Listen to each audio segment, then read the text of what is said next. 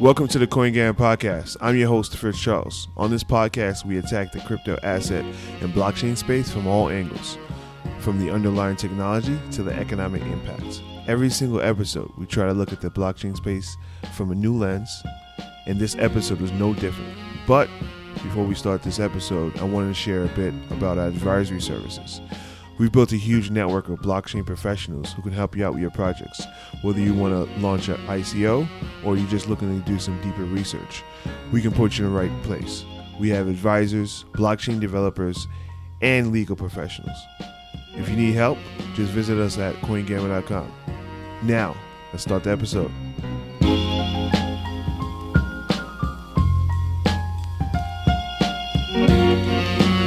Welcome everyone to the CoinGamma Show.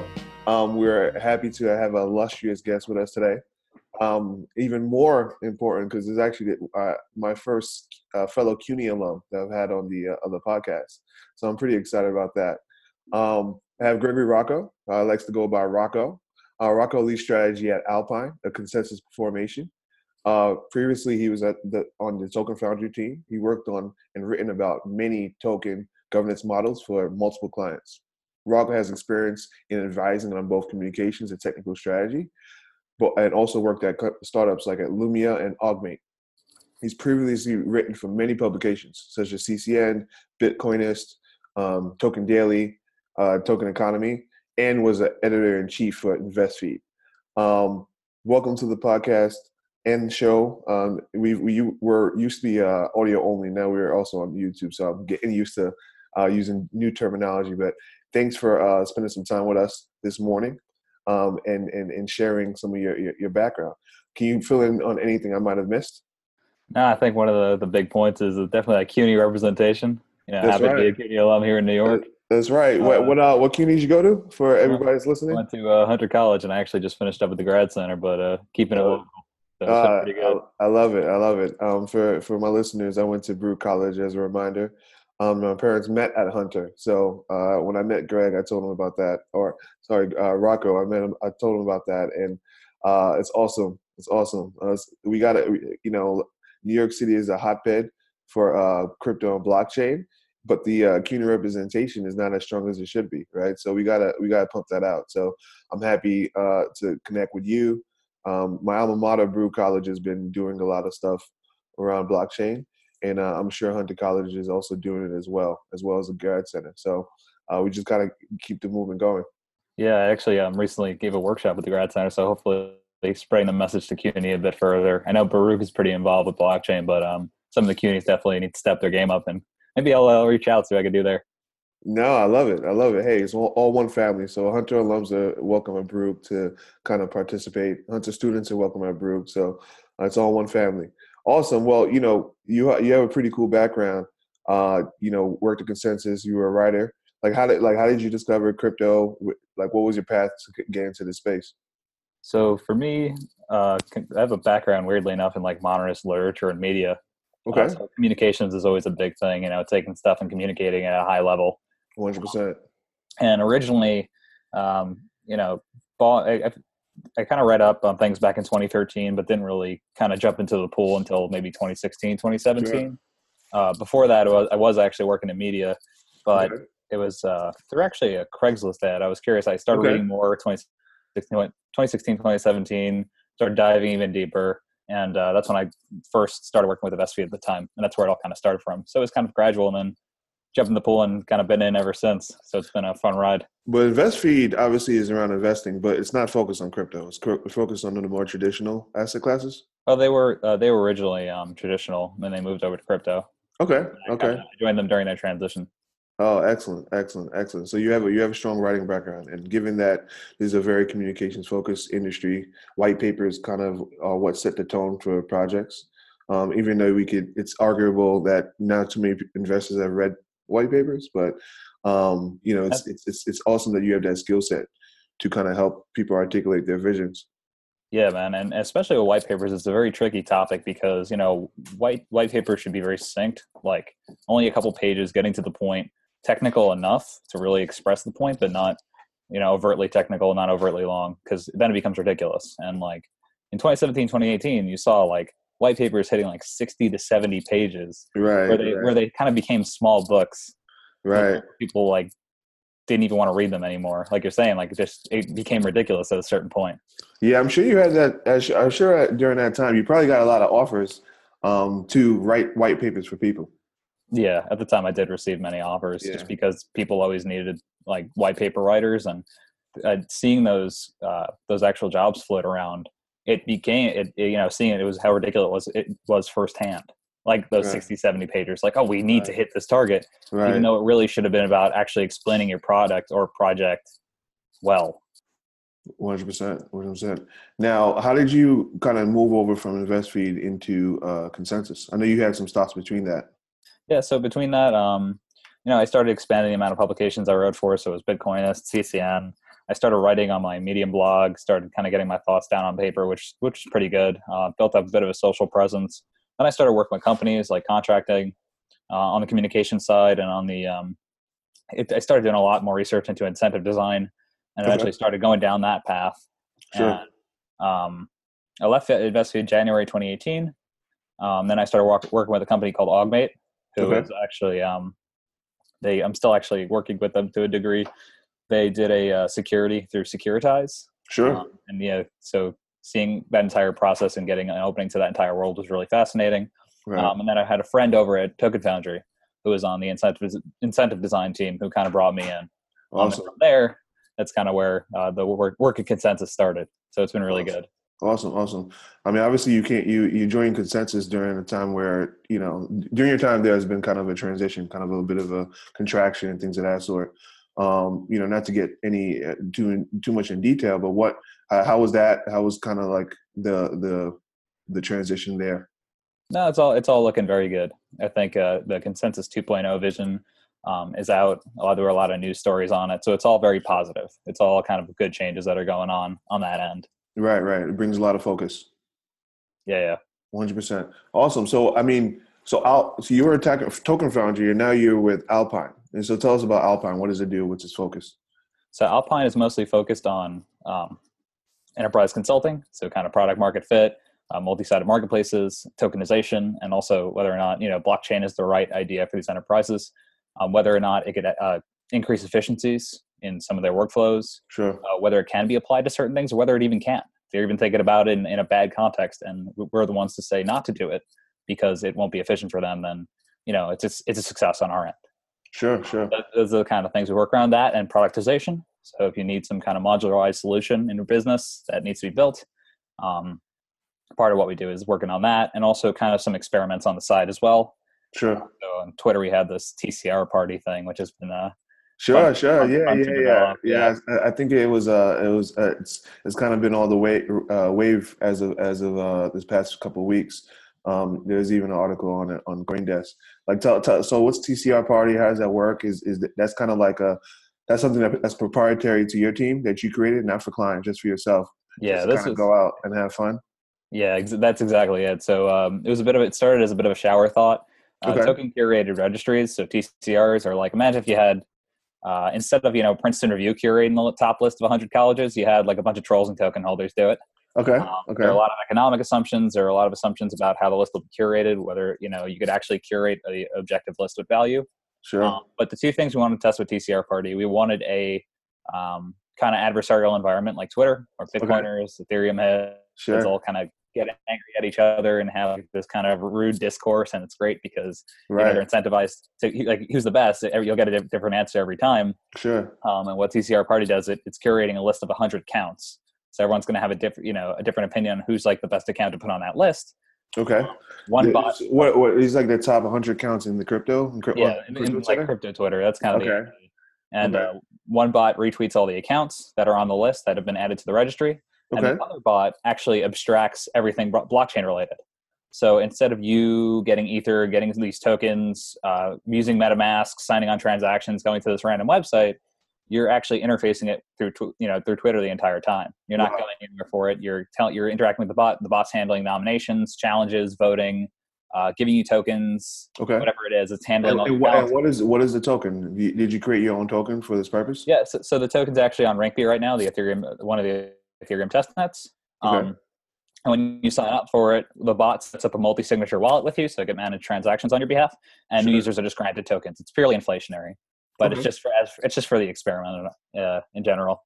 Well, if it works out and you move it to mainnet, what happens to the people that got it on testnet? Does it get So, convert, or they have to start over because they had fake, kind of like the so fake crypto? yeah, so we're thinking about that now and how we'd actually do a transition. Maybe it'll be like a seasonal thing. Like season one was this kind of testnet phase. Maybe there'll be Right. rewards associated with being on the list during season one, kind of like Sure. competitive games where you kind of have those insignias for what season you played competitively. Sure. Sure. Sure. A mainnet launch we're actually architecting it and thinking about it now, maybe a sidechain implementation, because obviously the one thing we want to make sure we do is not bring it too far, off the reservation, where we want users to still just be on Twitter and interact with Right. it on Twitter, not worry about Ether, not worry about wallets. So we're kind of working through all the kinks now on that, Sure. potentially to keep it scalable and also keep it extremely cost effective if it is on mainnet, but also give the users the ability to actually transfer the tokens out. So we could not only test kind of these subjective TCRs and using Twitter as a UX, but we could also test now economic assumptions, because right Right. now the tokens are untradeable. But when they are in a tradable environment, what happens now to the list? Is there an Sure. incentive to now trade tokens, and it will plutocracies form, whatever it is, Sure. to be able Sure. to test those assumptions. But for now, it's just kind of a fun game on testnet to Right. test Twitter as a front end for everything, and testing attention economy things like, are people going to get bored of this, and what features can we add to actually keep it interesting. Sure, sure. Now, one of the things, I mean, obviously you're using the Twitter API to build this, and Twitter Yep. API has an interesting background as far as like some people have built it in the past and they've been shut off and there've been scaling issues and stuff like that. So far, has it been all good, or Oh have you had man, run into issues?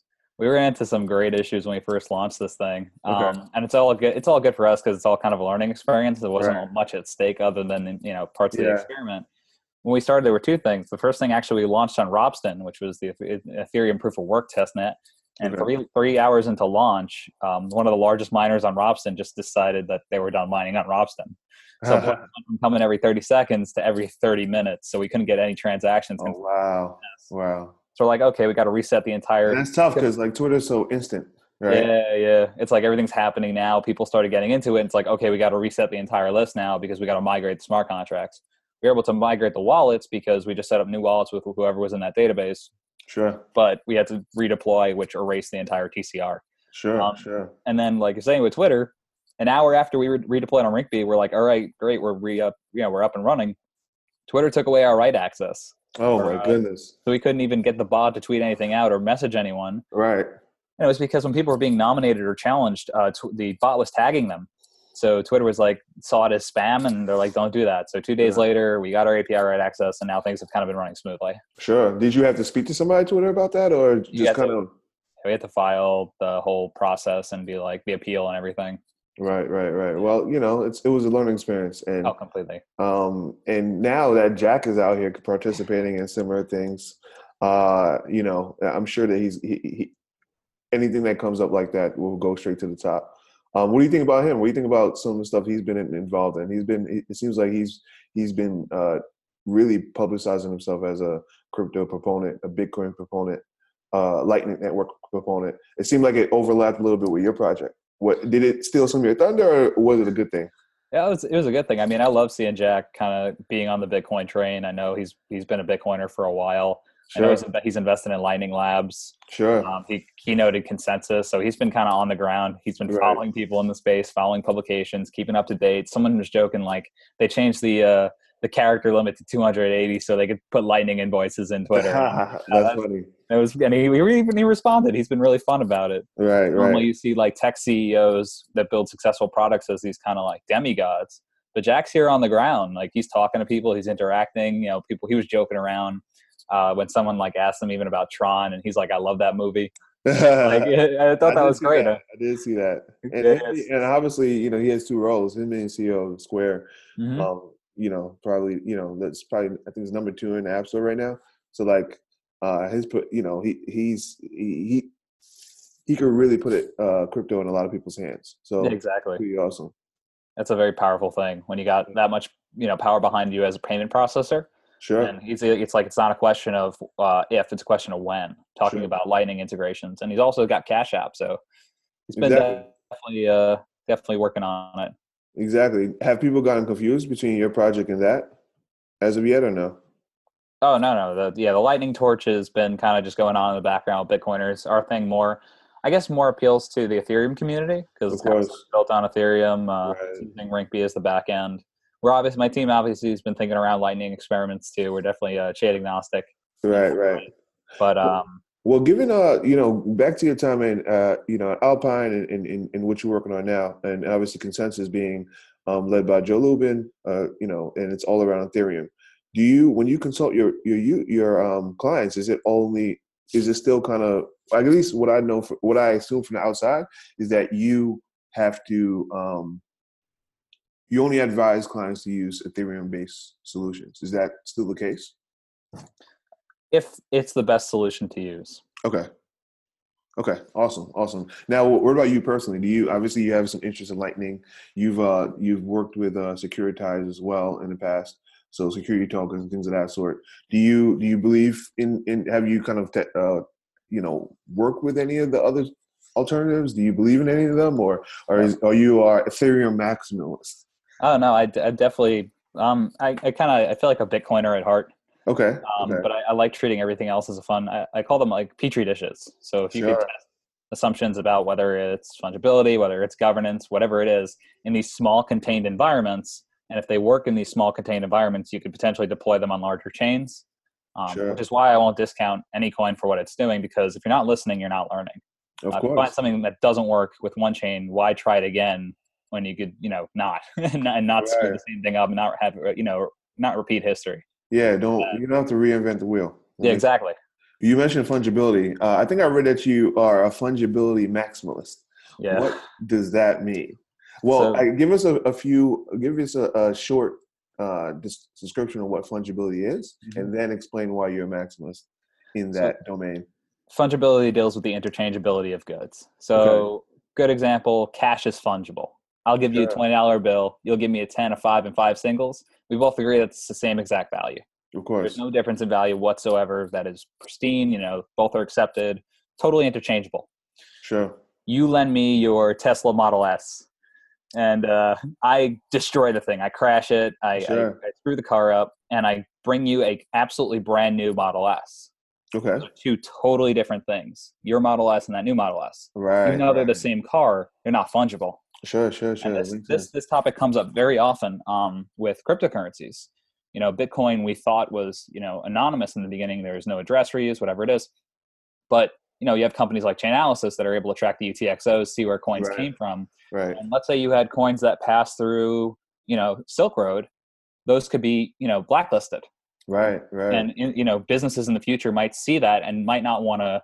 You might be complicit for something you didn't do, right. even though you might have been passed at some point in time coins that passed through the Silk Road, and you weren't involved with Silk Road at all. Sure. You might not be able to transact with those coins because they passed through the Silk Road. Yeah, And it's a yeah, very important thing with privacy to have that fungibility with cryptocurrency. I'm a big sure. proponent of Monero simply Okay, because of fungibility. It's sure. privacy is a very important component. It's a very difficult thing to implement. There's no perfect privacy. There's no absolute privacy. Sure. But the And closer we why get to, oh, why Monero over Zcash or anything else? so there's a couple things. I will, obviously Zcash and zk snarks, it's superior technology, but there are a couple of factors that, and don't get me wrong, I like Zcash, but Sure. the problems I have with it are more ideology driven. So Okay. the way there's a foundation. There was a trusted setup. So when Zcash sets up zk, the zero knowledge proofs, Sure. there's a multi-party setup where a couple of trusted actors have to set the entire thing up, and there's computational waste that they have to destroy, and you have to trust that they've destroyed it efficiently. Right. And once it's all set up, then it's up and running. Whereas something like Monero, there was no trusted setup. The way ring confidential transactions, ring signatures, and all the stuff they use for privacy works is there was never like a multi-party setup. There was never like that kind of thing. Sure. And the other side of it is also privacy by default. So as of Okay. September, God, I'm not sure if it was. I think it was 2017 or 2018. Monero turned on privacy as a As a default. default. Yeah. Sure. Whereas Zcash still has shielded and transparent transactions. So it's kind of like an ideology thing. Listen, I like the vision for both. Obviously, to Right. have a private uh, Sure. cryptocurrency. I don't think sound money can be sound unless it's fungible. Sure. And Sure. Bitcoin's it's tough with Bitcoin too, because Bitcoin's very conservative, obviously, and also if you introduce privacy to Bitcoin as a total engulfing thing, it becomes very difficult to audit supplies. Okay. So to audit that 21 million becomes even more difficult. But Sure. obviously, they're working on different. Yeah. Tether. Tether. Yeah. Tether Yeah. is a whole Yeah. whole Yeah. different But whole no, but different realm. as far as auditing, Oh yeah, another that's example that people think about. But that makes sense. yeah. So privacy, that's why fungibility for me is a big thing, because I don't think you could have sound money unless it's fungible. Because if it's Sure. trackable, then it can be tracked back to you, even though you've had you're not complicit in where it's been. Sure.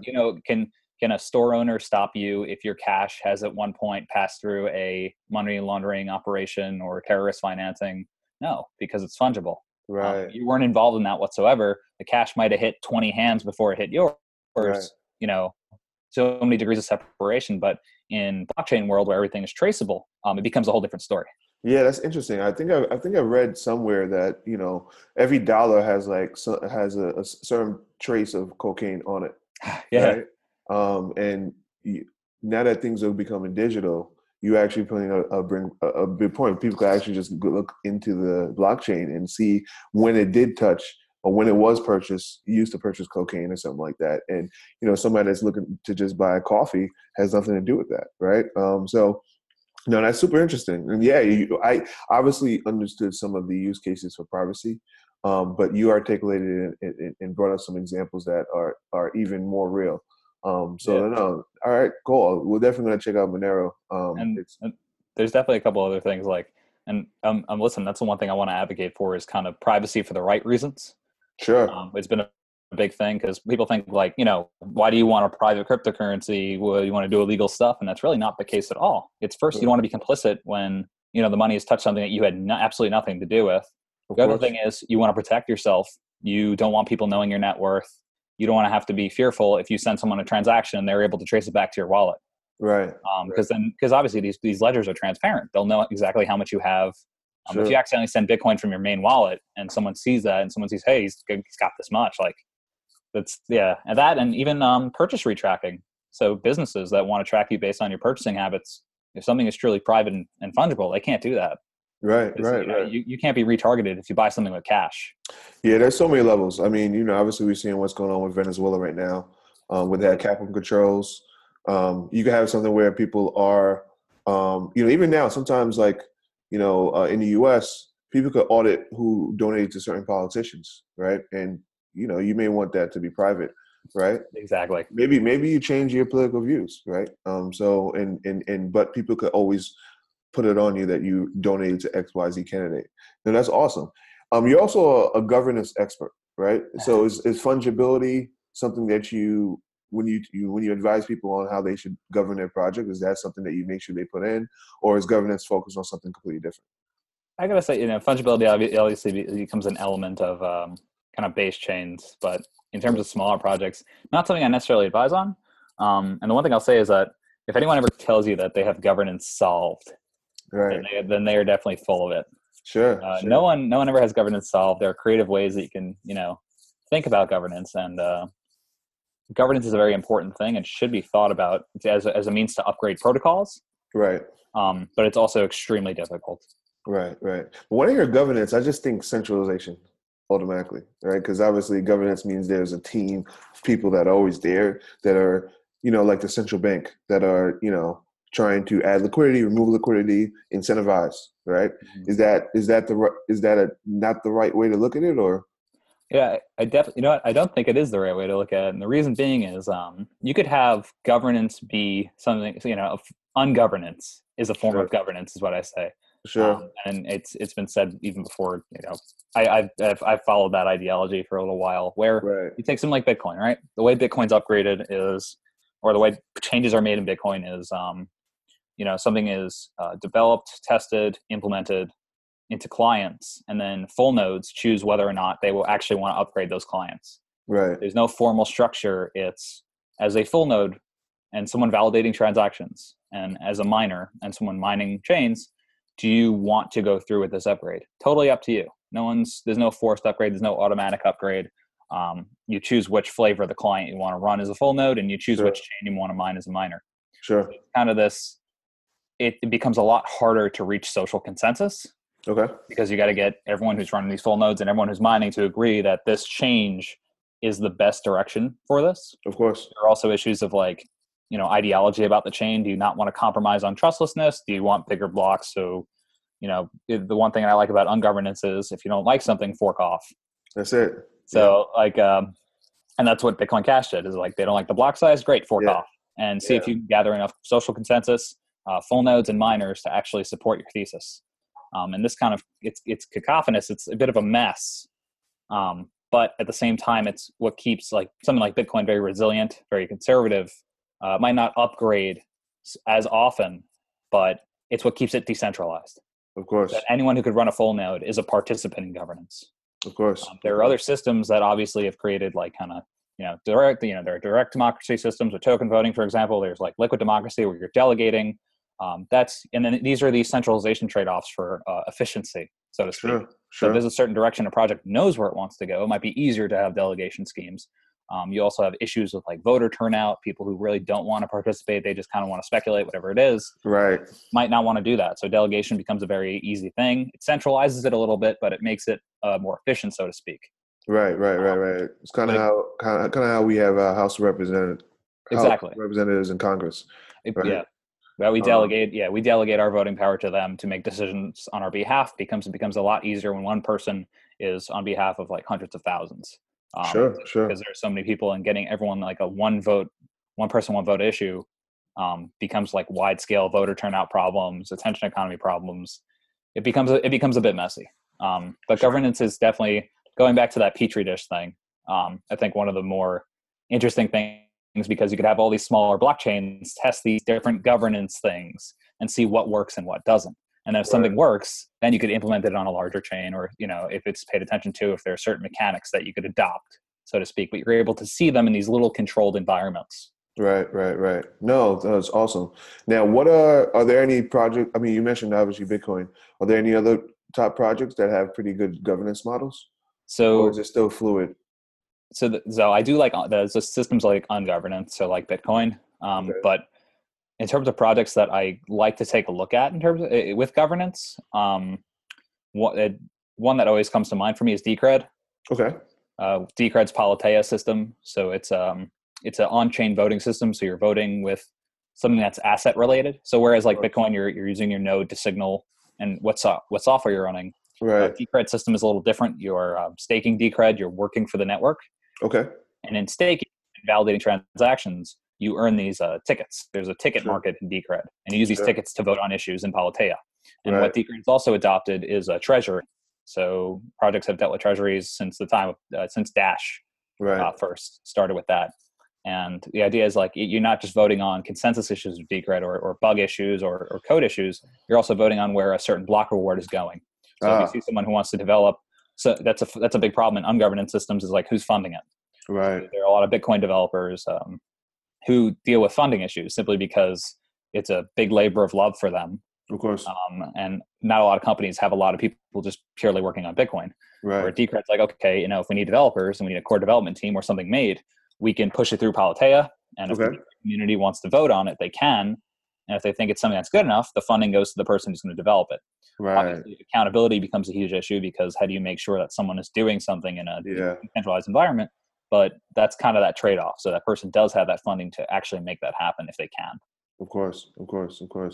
No, super interesting. Awesome, man. Listen, you have such a wealth of knowledge, and I could probably keep you on here for another 30 minutes to another 2 hours. So we may have to schedule a part 2. But I have to let you go. I know how busy it is. We're in the middle of the week.